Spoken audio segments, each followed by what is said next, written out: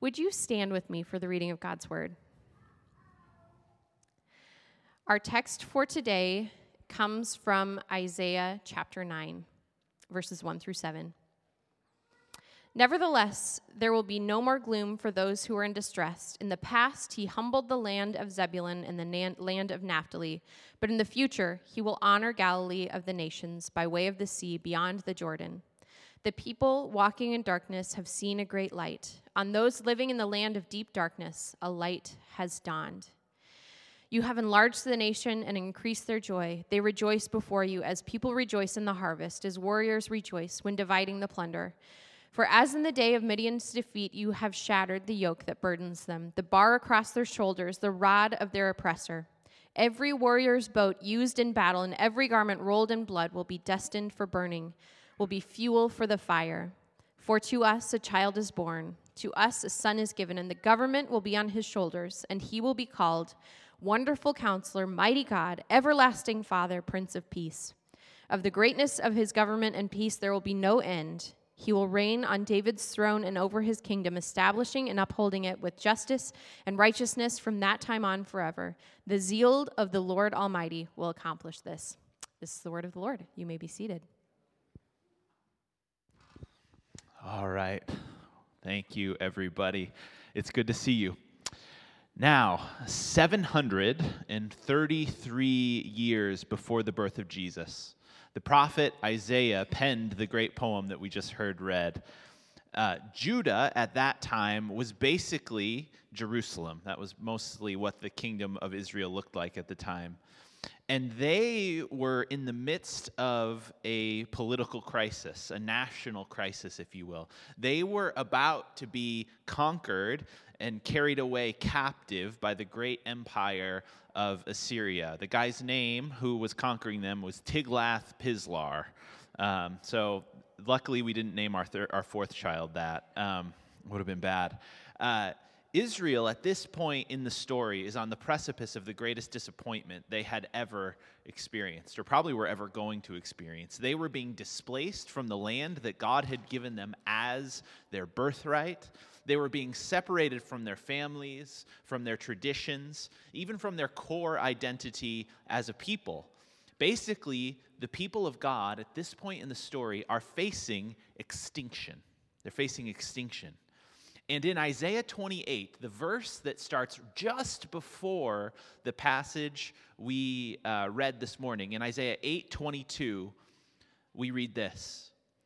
Then they will look towards the earth and see only distress and darkness and fear and fearful gloom, and they will be thrust into utter darkness. That sounds about right, doesn't it? If your people are about to be wiped out, if they're about to be taken into captivity by the Assyrians, it's kind of what you would expect a prophet to say. This is bad. This is all gloom and distress. It's not good, everybody, right? That's kind of what you would expect the prophet to say. And that is what Isaiah says in chapter 8, verse 22. But Isaiah, the greatest prophet in the history of Israel, probably up until this point, other than Moses, utters these words to begin chapter 9 of his great prophetic book. Nevertheless. We all encounter dark times, don't we? We all feel like there are moments when the cards are just kind of stacked against us. The possibilities of anything good happening are fading. Prospects don't look particularly good. And it is in those moments, I think, that we need a kind of prophetic word. In times like that, we need a word from elsewhere, one scholar puts it, that changes our reality, that communicates to us about a different thing that's about to occur. We all need a kind of nevertheless moment at different points in our lives, don't we? And Isaiah's nevertheless is a promise of peace in the midst of war. It's a prophecy of hope in the midst of disaster. Isaiah goes on in this prophetic poem that runs basically all of chapter 9 of the book of Isaiah. and he talks about this great shadow of death and despair, which is the Assyrians, that is looming over Jerusalem. That shadow of death will come to an end. And it will be brought to an end by a person, Isaiah says, a Prince of Peace, whose name will be things like Wonderful Counselor, even Mighty God. Isaiah is in effect prophetically crying out here that though it seems dark right now, there's another world, another reality, another truth that's on its way. A world where the rod of oppression that lies on the backs of the people, a rod that they will probably wear as they are taken off to captivity in Assyria, will be broken. A world where the clothes of all of the world's soldiers will be thrown into the fire because they won't need war clothes any longer. A day when a government will be established whose guiding principles are not power and politics, even economics. Rather, the guiding principles of this government will be justice and righteousness. Sounds nice, doesn't it? A day where gloom will be replaced with glory. And Isaiah is so sure, in fact, that this day is coming, that this new world is speeding towards the people, that when he writes this poem, he delivers it in the past tense, as if it has already occurred. Isaiah is actually using a prophetic device here. It's a way of writing where he's saying something like, I'm so certain that this reality is on the way, that it's going to occur, that I'm going to write it as though it were history, as if it's something that has already happened. But here's the catch this morning. And here's the catch for the people who've probably first heard this passage. This big prophetic promise did not happen right away. As we said at the beginning of this story, not for 733 years. Now, I was just trying to figure out how many generations of people that would have been in a day and time when most people didn't live past 40. It's amazing that they were even able to pass on this type of information from generation to generation. 733 years is a very long time to wait. They didn't even have internet 733 years ago. You see, today is the second week of Advent, and it's the second week of our series where we're talking about what it means to wait. To wait, because we all have seasons of waiting in our lives, don't we? We all have periods of time where we are awaiting something. We are all, from some point in our life, caught in the middle of a season where we have to kind of hold tight. And Advent is a season where we are encouraged and we are pointed to scriptures where we see the way in which the people of God waited. Whether they waited for a deliverance like the people of Israel did in Egypt and from Assyria. Whether it is waiting for a Messiah like so often is spoken about in the prophets of the Old Testament. And here's the waiting that we're waiting for now, the return of Jesus, the second coming, the day when Jesus will be shown to be all in all, the true King of the true world. This is the type of waiting we are in the midst of. And as we wait for Jesus, as we move towards Christmas, we can look at what it means to wait. And today, I want to talk about what it means to wait for peace. To wait for peace. You know, all of the gospel writers, when they describe Jesus, use this image that Isaiah writes in Isaiah chapter 9 as one of, if not the predominant prophecy that they use to explain to their audience who Jesus was and what he came to do. They all use this image of peace and one who is a Prince of Peace and one who is bringing peace as a means of communicating to their audience who Jesus was and what he came to do. Echoes of Isaiah's prophecy are all over the place in the Gospels. In Luke's gospel, in the second chapter, we read that the angels announced the birth of Jesus to some lowly shepherds by pronouncing a message of peace upon all whom his favor rests. And if you read the story of Jesus' life in the Gospels, he attempts to fulfill this prophecy himself. In Matthew chapter 4, verses 12 through 15, after Jesus learns about John the Baptist's his death, Jesus intentionally leaves his hometown of Galilee and goes to Capernaum by the sea, the area of Zebulun that you heard read earlier there, in order to specifically fulfill this prophecy. And all of Jesus' teaching and his ministry is all about bringing Isaiah's prophecy into reality. Jesus teaches us about a whole new kingdom that is being established in his presence. A whole new kingdom. A kingdom of God, one gospel writer puts it. Another gospel writer refers to it as the kingdom of heaven. A very good movie also, by the way. Look it up this afternoon. Not when your kids are around, though. No jokes? Okay. And here's the sign of the kingdom that he is bringing. He brings all kinds of different signs. He does miracles to point to the reality of who he is. He teaches all kinds of different truths. But one of the primary teachings you hear over and over from Jesus as he lives into this great prophecy of Isaiah's are teachings about peace. Teachings about peace.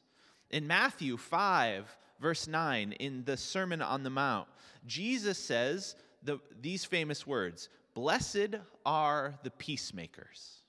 Blessed are the peacemakers. In that same sermon in Matthew, Jesus gives his followers specific strategies for making peace with their enemies. Turning the other cheek, going the extra mile, those types of things. Praying for those who persecute you. He says, if a Roman soldier wants to use you like a pack animal, right? Here's how you both stand up to him, but also make peace. In Matthew 11, he teaches the secret of an easy yoke. A restful and peaceful life is to be found in him. This theme of peace is all over the place. When the Apostle Peter wants to muster a kind of mini rebellion against the Romans in order to protect Jesus from being taken into custody, he pulls out a sword and he cuts off a centurion's ear to try to protect Jesus. And what does Jesus do? He bends down, he picks up the ear, he miraculously puts it back on the head of the centurion and turns to Peter and functionally says, "This isn't how we do things. This isn't how we are going to do things." The scriptures tell us that Jesus' greatest act of peacemaking, though, the greatest accomplishment of peace that Jesus carries out is when he goes to the cross. And in his body, in his very being, puts to death the hostility, the fear, the sin, the anger of our world, so that we might be free to live as members of God's family in his kingdom of peace, justice, and righteousness. This is what the cross, in and of itself, is all about: making peace. Peace between peoples and peace between people and God. You see, the truth of the matter is that on the cross, we see Jesus accomplish in its fullness all that Isaiah prophesied 700 odd years before. But just like the Israelites who first heard the prophecy were also kind of in a waiting period, we are in a waiting period as well, aren't we? The peace of the Messiah that Isaiah prophesied has come to pass. Jesus has come and made a path for us to be reconciled to God through his death and resurrection. This has occurred. He has made a way of salvation for each and every one of us. His light has dawned upon us, right? We sing about it all the time during Christmas. But yet we still wait, don't we? we still wait. We still wait for the kingdom of peace to come in all of its fullness. We still wait for the world's wars to be brought to an end. The Council on Foreign Relations currently estimates that there are no less than 28 major armed conflicts occurring in the world right now, like today. We still wait for the hostilities of our world to cease. Maybe you're in this room today and you have some hostilities in your own life, right? Some tensions exist in your own life. You have a troubled relationship with a friend, a family member, or someone you work with. You're holding on to a grudge, or you know someone's holding on to a grudge against you. Maybe it's not the Hatfields and McCoys or anything, but it's something, right? And what we are waiting for in this phase of life is for the peace of Jesus to show up in those situations as well. Some of us might be waiting just for a sense of peace or calm or tranquility in our own lives. Our world feels like a wreck and everything is tossed upside down, and we just want a moment of peace. I have 4 children. I know about the moment of peace thing, right? I would like 1 or 2 moments of peace. When I'm in a bad mood, right? When things don't feel peaceful, nothing feels right, does it? Have you ever been in a bad mood and something really good happened to you and you were just caught off guard for a moment? Like, I'm in a bad mood. I'm supposed to be mad about whatever happens to me today. But I found $20 in my pants that just came out of the wash. I guess I can't be mad, right? But you find some way to be angry about it. The truth of the matter is when there's not peace in my heart, and when there's not peace in my surroundings, when there's not peace in my mind, and when there's not peace in my relationships, when there's not peace in the world, we are in the season of waiting for it. Where is it? Where's the peace that Jesus promised? How can I access it in the here and in the now? I think part of what we are called to do in this world, for those of us who follow Jesus, is to access the peace that has been made available to us through the person of Jesus, and then be witnesses to Jesus in the midst of our broken world and in the midst of our broken situations and in the midst of a world where people routinely cut you off in traffic, and to be emissaries, messengers, witnesses for that kind of peace. But the question is, in the midst of our waiting, in the midst of this time when we're waiting for the peace of Jesus to be revealed fully, in the midst of this period of time where we await the second coming of Jesus, when Jesus will be shown to be all in all of the world's wars, and all of the enmity that exists between people, and all of the difficulty you and I face in the interiority of our own brains comes to an end, how are we to live as subjects to the Prince of Peace in the here and now? How do we live in this kingdom of peace that was ushered in by Jesus? How do we live as people of peace in the midst of an unpeaceful world? Well, I don't know, so let's all go home, right? It's a very difficult question. No, I have a couple ideas this morning. So briefly this morning, I want to talk about 2 insights into peace and what I think we are called to pursue as people of this Prince of Peace, as subjects to this Prince of Peace. And the first thing I think we have to know about peace is that Jesus brings peace that is personal. The peace of Jesus is personal. In Colossians chapter 1, verses 1 and 2, verses 21 and 22, here's what we read. But once you were alienated from God and were enemies in your minds because of your evil behavior, but now he has reconciled you by Christ's physical body through death to present you holy in his sight, without blemish and free from accusation. And here's the truth this morning. Christian peace is not the absence of some thoughts.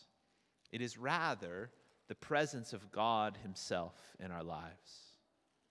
Christianity does not say that peace is just kind of an abstract idea that we have to cling to. Christianity says that peace is a person. It's a person. And the way we know peace is when we are with that person. Jesus came to break down the walls of hostility that separate our hearts from God's heart. Through his death on the cross, through that great act of peacemaking, he made a way for us to know lasting peace. This is true. Now, let's be honest for a minute, though. That does not always feel real to us, does it? In the day in, day out kind of rudimentary functioning of our lives, that doesn't feel like a real reality because we still struggle with anxiety, don't we? We still feel an absence or a lack of peace in our lives. We still fight battles in our minds, even if we know Jesus, even if we have given our hearts and our minds to him. But the truth of the matter is that although we still struggle, the true word today is that if you accept the death and resurrection of Jesus in faith, you have peace. It is abundantly available to you. It's kind of like an ocean storm, right? So on top of the water, everything can feel very tumultuous, very difficult, very crazy. Lots of waves, lots of water. You're trying to catch crab. Everything's icing up. I don't know. Deadliest catch, people. Come on. But under the water, right, the true reality of the world is that everything's kind of calm and peaceful. And very often the mistake we make in our own lives is that we're too focused on what's happening on top of the water and not focused enough about the reality of what is occurring for us in Christ. We don't know that in Jesus, or at least we're not as aware as we should be of the fact that in Jesus, there's calmness, there's peace, there's a sure foundation. We experience our lives as tumultuous and difficult, full of pain and struggle, and they are. I'm not trying to say that's an illusion. But so often when we experience life this way, we need to be reminded that Christ has brought us peace, and nothing can separate us from the peace of Christ. Not difficulty, not pain, not the loss of a job. Nothing can separate us from the peace of Christ that has been made available to us through his death and resurrection. And what we need to do in the midst of those situations is simply remind ourselves of that fact. That though we feel all these types of ways, we feel as though we're blown back and forth by the wind, we have peace because of what Jesus did and who Jesus is and how close Jesus wants to be to each and every one of us. The pastor, John Ortberg, puts it this way. He says, peace doesn't come from finding a lake with no storms. It comes from Jesus being in your boat, right? So, simple question this morning for us. Do you have Jesus in your boat? Or are you allowing him in your boat, right? Because he wants to be. He wants to be. He wants to bring the peace of God close to you. I believe this. And if you are experiencing this world as a place of great darkness and great fear, let's ask for the love and grace of Jesus to shine on us this morning, shall we? For Christians, peace is not a circumstance. Circumstances come and go. Peace is a person. And with Jesus, we have a promise that he will be with us. And that even in the midst of the most difficult situations, we can have a peace that passes all understanding because we can have Christ. And so before we go on to our last point today, I thought it would be appropriate to just take a moment and pray together. Because I think we're all in the midst of seasons, and if you're not now, then you will be at some point, where peace feels like it is sorely lacking. And we need a little bit of peace. Maybe you need a little bit of a peace infusion this Christmas season. And so if this is you, and just for all of us here and anybody joining us online, I would encourage you to do this as well. If you would just turn your palms up as a sign of surrender, I just want to pray for us this morning, briefly, before we head on, that we would get an infusion of peace this morning and we would allow Jesus into our boat. All right? Let's pray. Father, we love you. And I pray for myself and for my friends today, God, that we would know that Jesus is our peace. Jesus has made peace for us. And no matter what we are going to face in the coming days, weeks, years, months of our lives, God, we just pray that we would yield to the presence of Jesus in our lives. And that because Jesus is with us, we could have peace. And we would know beyond a shadow of a doubt, that though things are difficult and our minds will run amok from time to time, we might even have long seasons of pain or difficulty, that the ontological truth of our lives is that Jesus is with us. Would you remind us of that this week?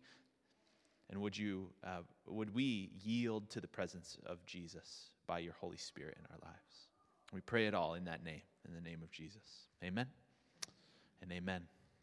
Now, so peace is a person. But Jesus also died to bring literal peace to the earth, right? This is what we sing about on Christmas. It's why during Christmas you have all of these songs about world peace. Because while for the Christian, peace is personal, peace is also communal. Peace is also a communal reality that should be experienced in our lives. Here, in Romans 12, verses 17 through 21, we read this. Do not repay anyone evil for evil. Be careful to do what is right in the eyes of everyone. If it is possible, as far as it depends on you, live at peace with some people, right? Is that what it says? Live at peace with the people you like, right? No. Live at peace with everyone. Do not take revenge, my dear friends, but leave room for God's wrath. For it is written, it is mine to avenge, I will repay, says the Lord. On the contrary, if your enemy is hungry, hit him in the face. No, feed him. If he is thirsty, waterboard him. No, it's give him something to drink. In doing this, you will heap burning coals on his head. Do not be overcome by evil, but overcome evil with good. It sure seems from this passage that those people who follow the Prince of Peace are also called to actively seek peace in our world, doesn't it? That's what it seems like. Christians are called by Jesus to be peacemakers. Peace bringers. And if I'm reading this passage correctly, it seems like making peace is a spiritual discipline that we are called to cultivate in our lives. We are called to learn how to make peace. Peace is, after all, one of the fruits of the Spirit, right? As we grow in relationship with Jesus and as we learn from the Scriptures and as we become people who look more like Jesus, our lives will grow more peaceful and our relationships will grow more peaceful and hopefully the world around us will become more peaceful. Now, some Christians are convinced that the antidote to the world's problems is just to get people to stop sinning, right? Just stop doing bad stuff. And then everything will be fine, right? But that's not the mode of salvation that Jesus came in. He didn't come preaching, please stop sinning, all of you people, and then we'll all be fine, right? That's not what Jesus said. Jesus went to the cross in order to make peace, in order to take a concrete action, in order to create an environment in which peace can occur. And in the Beatitudes, what does Jesus say of the peacemakers? He says, those people who act like this, well, they're blessed.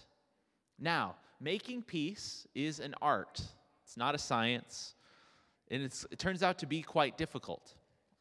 I think part of the reason that Jesus says peacemakers are blessed is because being an agent of peace in the world is often difficult and thankless. Sometimes it feels when you're trying to make peace that what you actually made was the opposite of peace, right?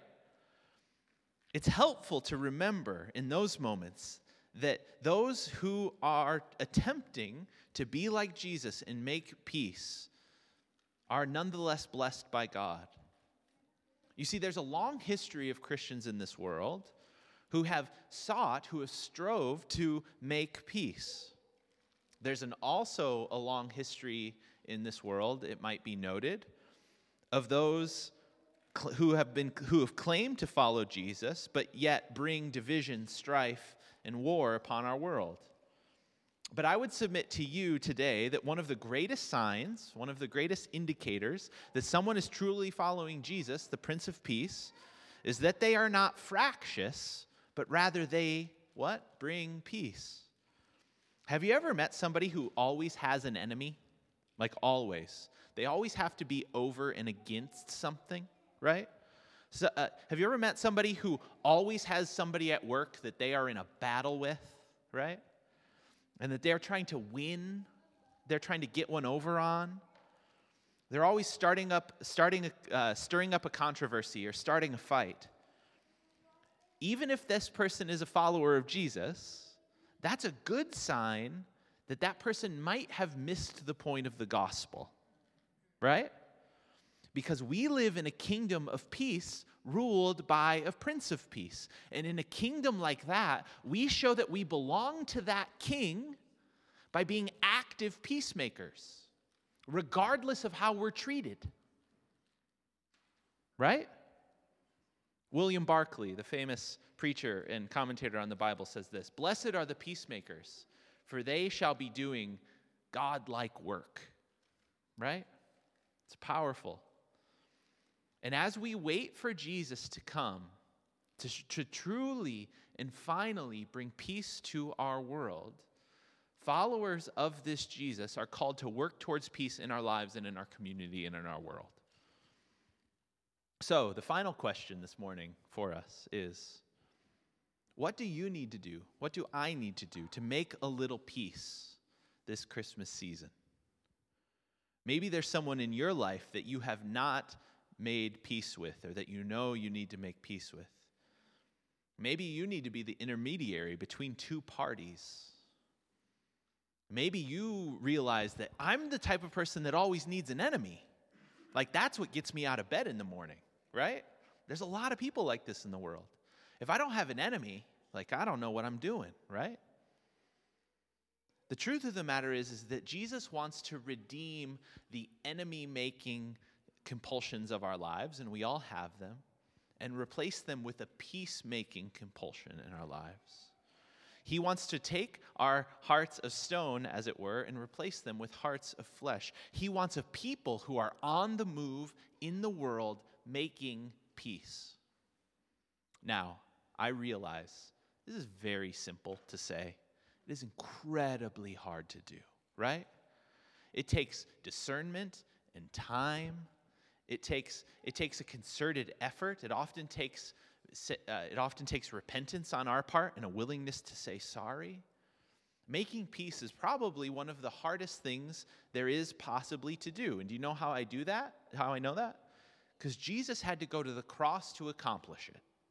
It's incredibly difficult. But one of the primary ways we witness to this peacemaking God is by being a peacemaking people.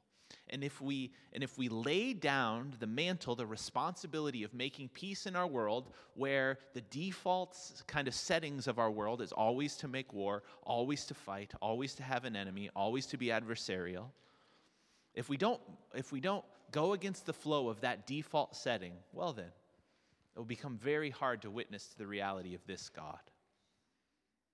And I think what Jesus wants for some of us, all of us, this Christmas season, is that we would come awake to what it means to be a peacemaking people. Not just a peaceful people, not a placid people. Some of the best peacemakers I have ever met were anything but calm. They were anything but meek and mild, but they were on the move for peace. They were on the move for peace in a way that made them forces for the kingdom of God in the world. And I think that's what he wants each and every one of us to be. So, would you stand with me this morning? And as we go, here's something that I just believe. This is such a countercultural teaching, and it's so different than how the majority of the world lives, and it's so different than our natural impulses, that I bet you know exactly where you need to make peace in your life right now. I bet you see that person's face. I bet you know if you're oriented towards enemy making rather than peacemaking. I have a feeling. And so this morning, here's what I want to do. I just, again, want to offer ourselves up to God. You know, sometimes all Jesus needs is for you to crack the door of your heart a little, and then he kicks it down, right? And so this morning, maybe we can just crack the door of our hearts just a little and allow a little bit more space for God to come in and for us to take up the mantle, the responsibility of peacemaking in our time. That as far as it goes with us, we can't control other people, but as far as it goes with us, we could live in active peace with other people. Let's pray together. Father, we love you. And we pray that you would just make it so real to us who this God of peace really is. We pray first and foremost that we would be rightly related to Jesus, that we would step in under the provision for our sin and our shame that was made available to us on the cross of Christ, that we would put our faith and our hope there, that that's the place it would all rest in, that that's the place out of which everything else we do would flow. But we pray today, God, that you would unmask some of the enemy-making impulses of our hearts. And that you would help us, that you'd give us the courage, that the Holy Spirit would literally empower us to be witnesses for this Prince of Peace in our world, in our families, in our time. God, I know when I was writing this message, those 2 or 3 areas in my life where I have moved against the grain of peace, where I have not lived like Jesus is the Prince of Peace. And so, God, I pray that you give me and my friends the courage to live like that in the world. Because it's both the hardest and the most glorious thing we'll ever do. And so, Jesus, would you be with us in that endeavor this week? Would you make us a people of peace in the midst of a culture of hostility? And would we draw more people to this loving and peaceful Lord? In the name of Jesus, we pray it. Amen. And amen and amen. All right, as you're standing, if you brought a gift, you can put it in the box on your way out. Go today in the grace and in the peace of our Lord Jesus Christ.